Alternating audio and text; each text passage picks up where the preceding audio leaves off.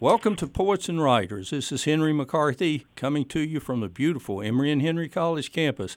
We got a show for you today. We have David Madden on. He's over in Asheville, North Carolina, and the stories he can tell. So, David, how are you this morning?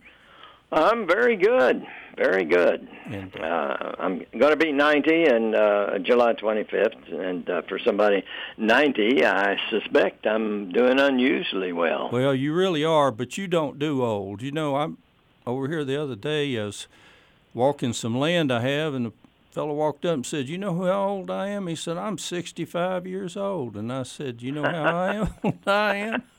Said, "I'm almost 80. He said, "Lord, you've been doing something right." So you know about that, David. Well, we want to talk with you. I went through your book last night, and I really loved it. And we're going to talk with you about this book you did about your mother. Yeah. Yeah, and give us... The title of which is Momma. I called her Momma with two M's. Momma. Mama's Lost Piano. The piano didn't get lost. She lost it in the sense that her father bought it for her finally as a really great present in Cleveland, Ohio, where they lived a good life. And then he got fired, and the Depression was coming on, and well, not the Depression, but the 1929 sort of thing. And he had to go back to Knoxville and take a low-level job and live with the family, live with his mother, in a three-room shack-like place. And so they went way down. And so he sold the piano within a few days after he bought it as a special thing for his favorite child. Had two boys also. So that's the basic thing about it. Well, it's a beautiful book, listeners out there today, and David has written numerous books, and this is one that I went through. David, now, I don't like to get technical, as you know, but talk a little bit about, when I first went through it, I had to go back through it because you didn't write it in a 1, 2, 3, 4. You wrote it, and it's very beautiful. Talk just briefly about that, how you wrote it. You presented it in terms of memories and flashbacks. Yeah, so talk a little bit about that. Oh, okay. At first, it was about 12 years ago when I was writer-in-residence for 5 weeks at Appalachian State University, and I thought I'd tell it straight, her whole life, and then I realized that'd be about 2,000 pages long the way I write. And so I figured, well, let's jump around and look at her in terms of very vivid images and actions and her memories and where she is when she remembers. So I pretend to be her remembering me and my two brothers and everybody else in the family and all of her. She had about 6 girlfriends. I guess she got to the one where the girlfriends came to her house and it was so cold, all 4 of them got in one queen-size bed with all their clothes on, their hats on, and just to get warm. So to remember things like that, and the time that she sneaked in the kitchen to fix herself some fudge because she ran out of those Russell Stover candies, and the kids wanted to come in and eat it, and she wanted to be alone and read a book. She read a lot. Anyway, so I thought, okay, I'll do these vignettes, I call them, or epiphanies. I'll do these one at a time every day. So I started January 1st, 2012 or 13, and went until every night, it was at night, I would write about a page, so that I had 365 pages, but more than that, so I really had to cut it finally. But so the technique is unusual for a memoir, a person having a memoir about anybody or about himself or anybody. But I thought that was a good way to do it. And sometimes the reader wonders, now, is this Jerry? My name was Jerry when I was a kid. Is this Jerry, or is this his mama remembering this happening? And sometimes I'll dive right in without indicating that it's her memory or mine. Mm-hmm. So I can fuse the two things together. My imagination of what she would have been remembering and what I knew she remembered, and sometimes things that I bring in that she only hears about. So that's the technique you're talking about. My question is, did you read the preface so you knew Jerry was me? Yes, I did. I read the book. And I get a lot of books. After 350 shows, I don't, and as you know, I'm a legend in my own mind. So so I get different techniques. But I just, I really felt, and of course the setting is Knoxville, Tennessee. It's East Tennessee. And I was born in Johnson City. And let's see, you were born in Knoxville, in that very house.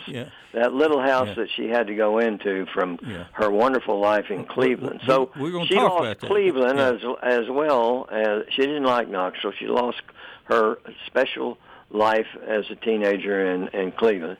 Then married a no good alcoholic, my daddy, that everybody loved, including me anyway. Well, I want to talk. Let's talk about the content. Let me ask you some questions about it because I was really your relationship to your mother.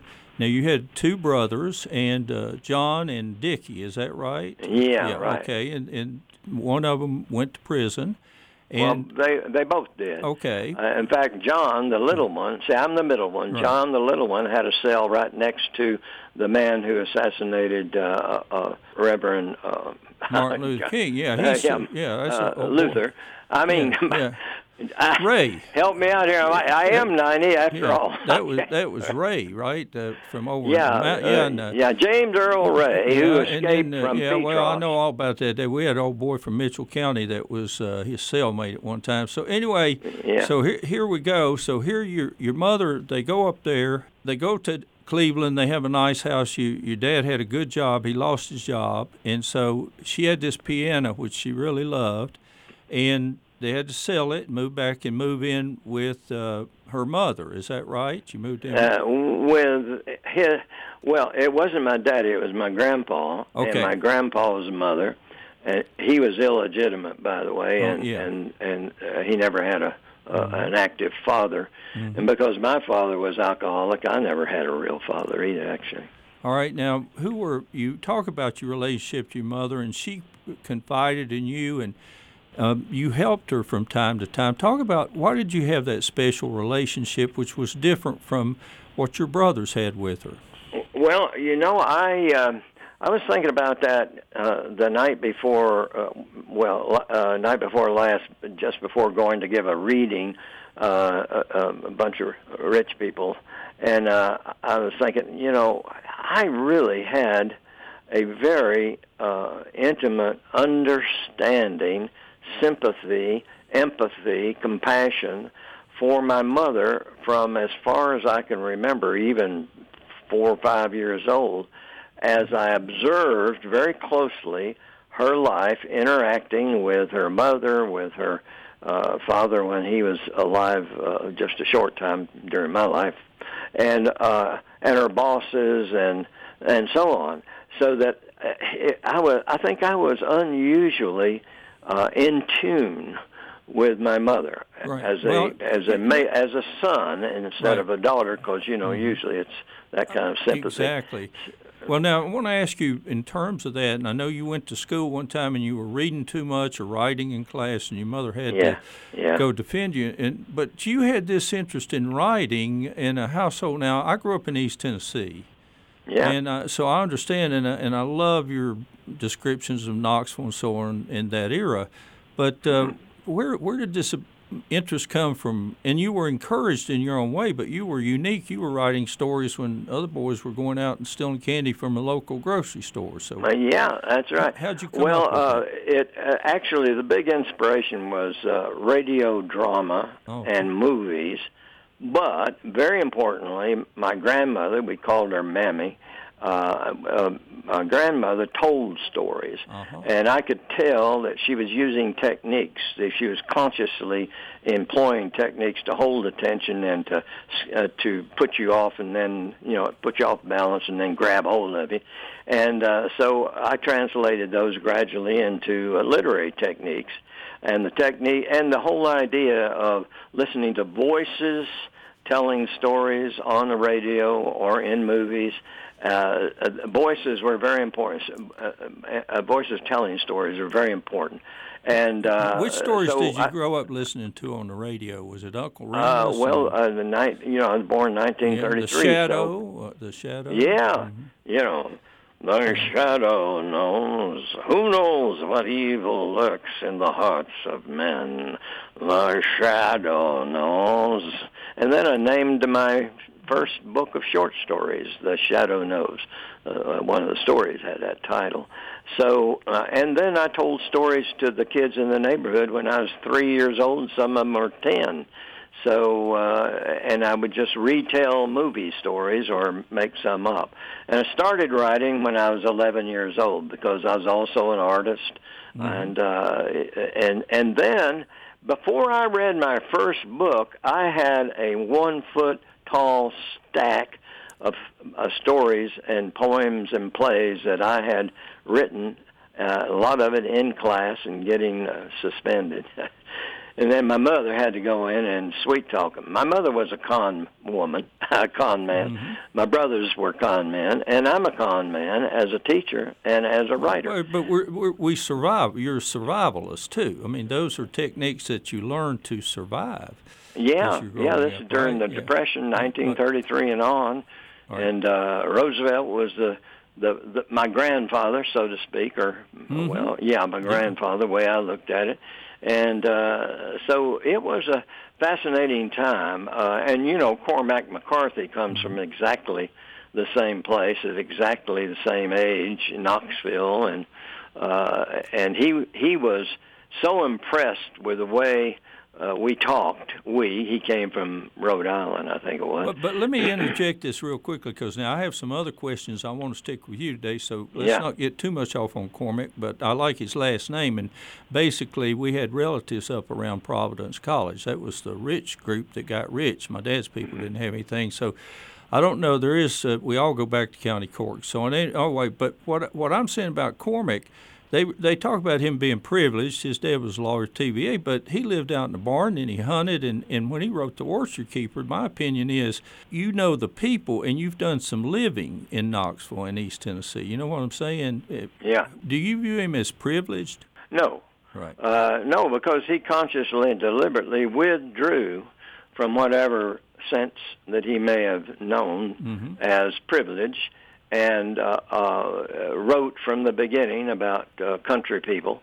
And I just want to say that as well-tuned as my ear is, and as you know it to be because you read a lot of my work, yes. I have to say he caught the dialogue better than I did. Well, and I'm talking about somebody whose writing generally I didn't care for, except the last one, Stella Maris, the short novel. Okay. I reviewed for the Phi Beta Kappa magazine as a masterpiece, and I'm really glad I did, because so all the pretty horses, the road, and all, and then you didn't get off on some of his more bizarre stuff, shall we say? No. I tell you, I'm even more soft-hearted than James Agee. I've written a lot about him. I know a lot about him, right. And the things said about him are different from my worldview, which is compassion. Yeah, absolutely. And, well, David Madden. We're talking with David Madden today on Poets and Writers, WEHC 90.7. I'm just always thrilled and pleased to talk with a fellow East Tennessean, and David is an outstanding writer and just so knowledgeable, and now he's turning 90 years old, so that gives him some wisdom. Let's talk about your book and talk about the houses, because when you grow up poor and you don't have much, and everybody has to sleep together because you don't have any coal for the stove. Talk a little bit about the houses you wound up in. Yeah, well, the main house is the one I was born in, which was my great-grandmother's house, as I say, that they all moved into. And I was born on Henniger Street, just below St. Mary's Hospital over there in Knoxville. You could imagine that. But we were so poor, my father and mother separated, and then they got divorced after he went to war and came home and still drunk. So she was always looking for another place to live because she couldn't pay the rent. And sometimes, though, she was very smart. very intelligent, and by the way, very, very charming woman and likable and loved life. But she would rent a house and then rent half of it to somebody else in order to pay rent. So we lived all over Knoxville, east, west, north, and south, about 20 houses before I went to college. Okay, but now talk about some of these other houses, because you became you did well. You went in the Merchant Marines, but you made a little money here and there, and you started. Of course, you were over in Boone.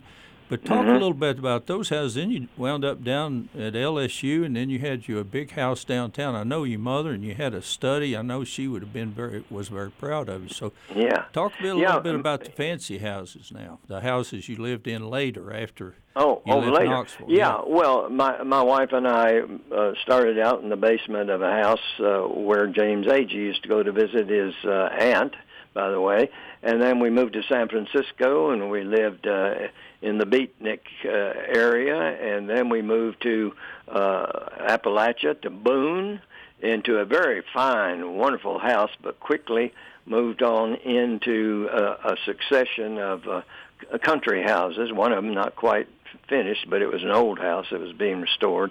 And we lived on Hot Holler Road, up 3 fences. You had to open 3 fences to get the car up there. I had a view of Grandfather Mountain, very clear. And so we did love farmhouses.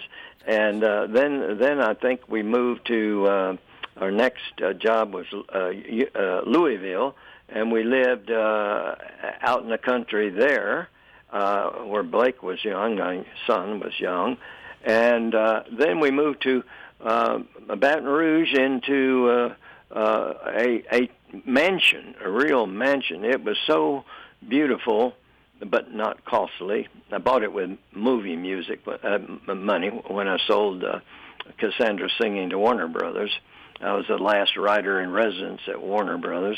Anyway, bought that house, and it was so beautiful that people always slowed down when they drove by to look at that beautiful house, a beautiful inside.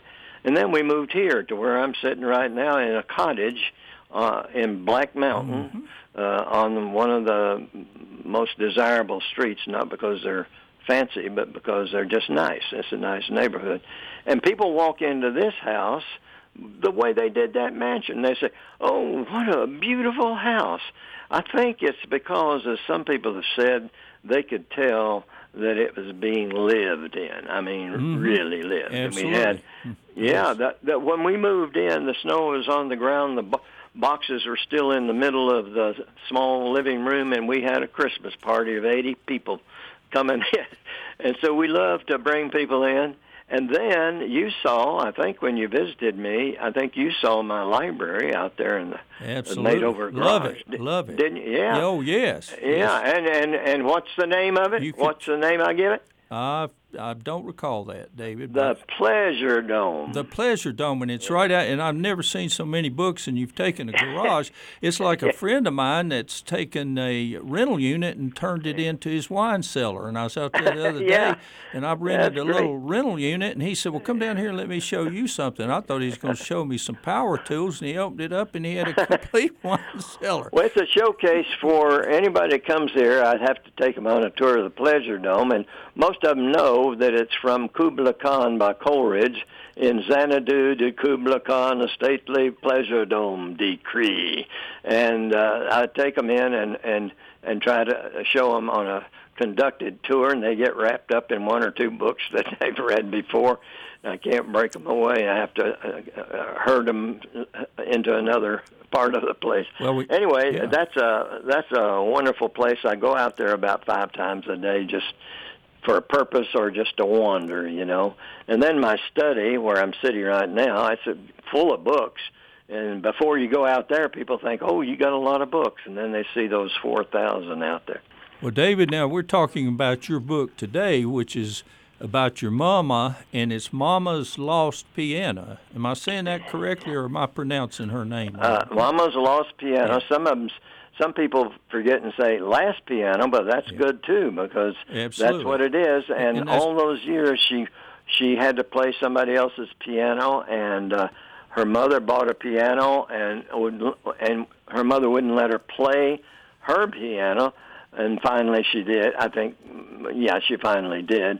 And then I bought her, about 5 years before she died, I bought her a very nice piano to go into the house where I was born, because she moved in and out of that house in between other houses. And then, I liked your questions about the book, so I was about to say something about my brothers, unless you'd like me to. Say what you want to, David Madden, on Poets and Writers today. All right.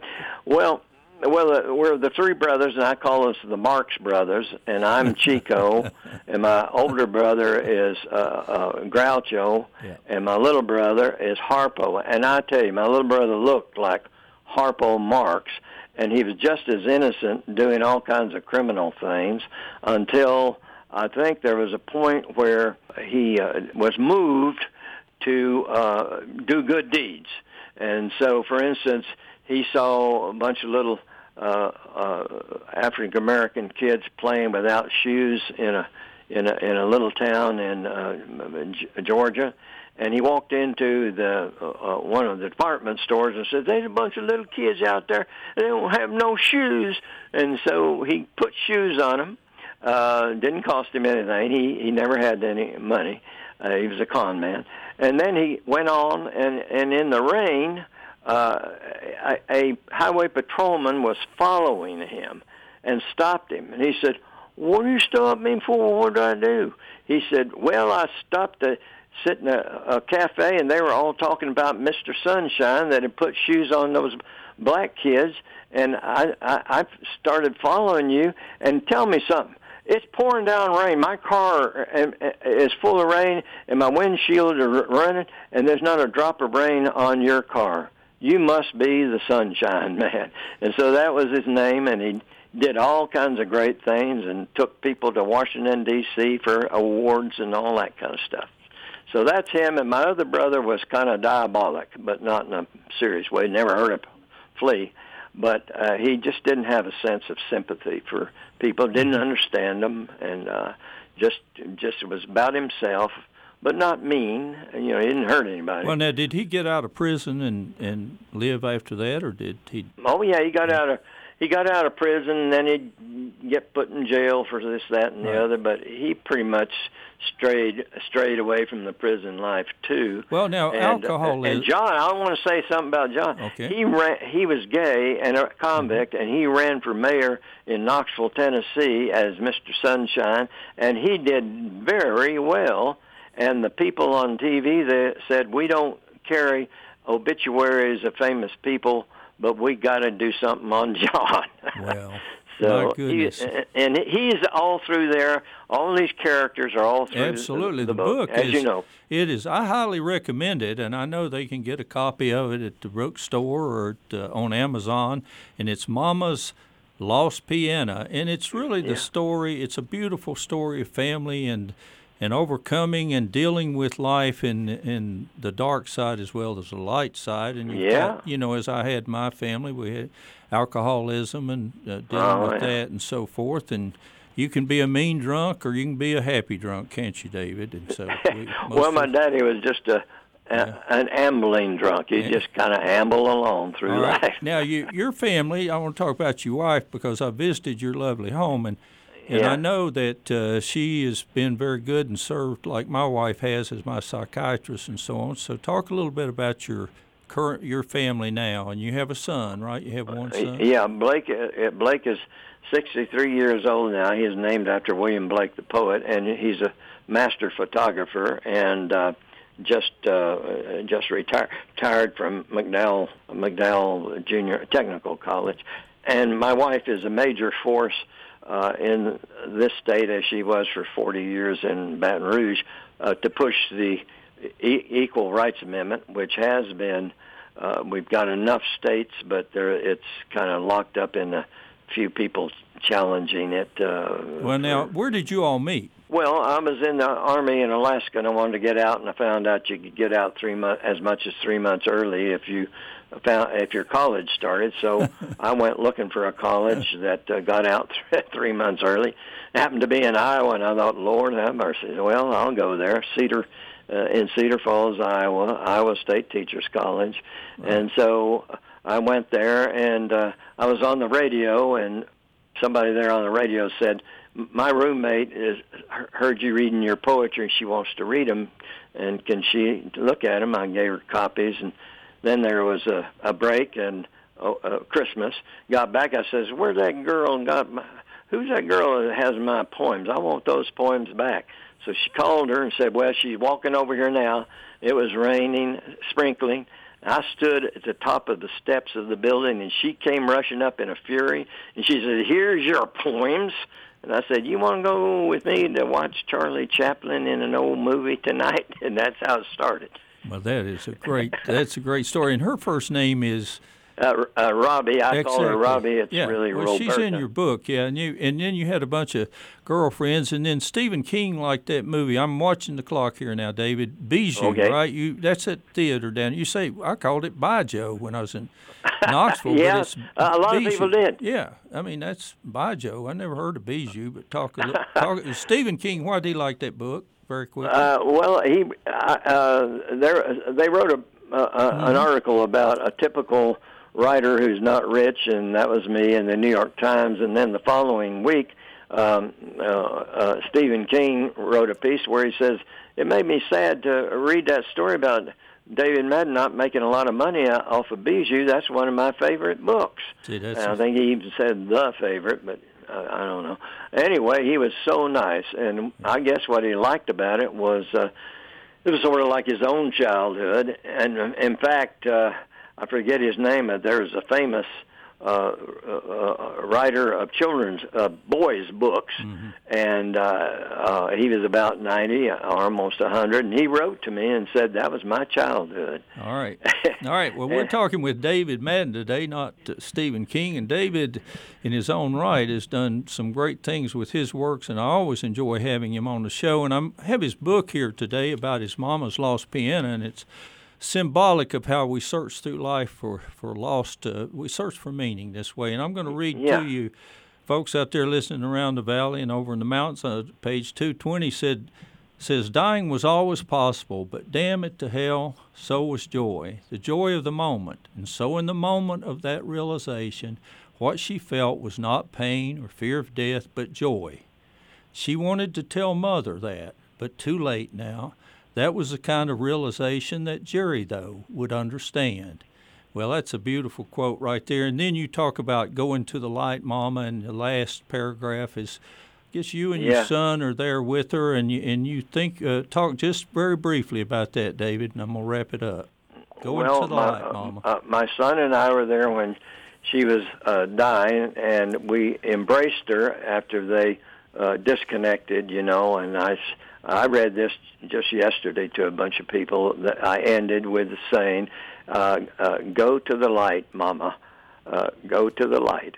And she thought she heard those words, and she stepped into the light as if onto a dancing floor to the music of Glenn Miller. Absolutely. And that was the end. Absolutely, folks. I recommend this book by David Madden. Pick up a copy. And David, thank you for... I'd be glad to inscribe it if people find a way to get hold of me. Okay, buddy. We'll track you down. It's always great to hear from you. And okay, buddy. I enjoyed it. Thank you. Now, this is Henry McCarthy saying, do not wait up for me. Do not be afraid to stay or still away. I'm going out to write a poem and watch the children play. Thanks for listening.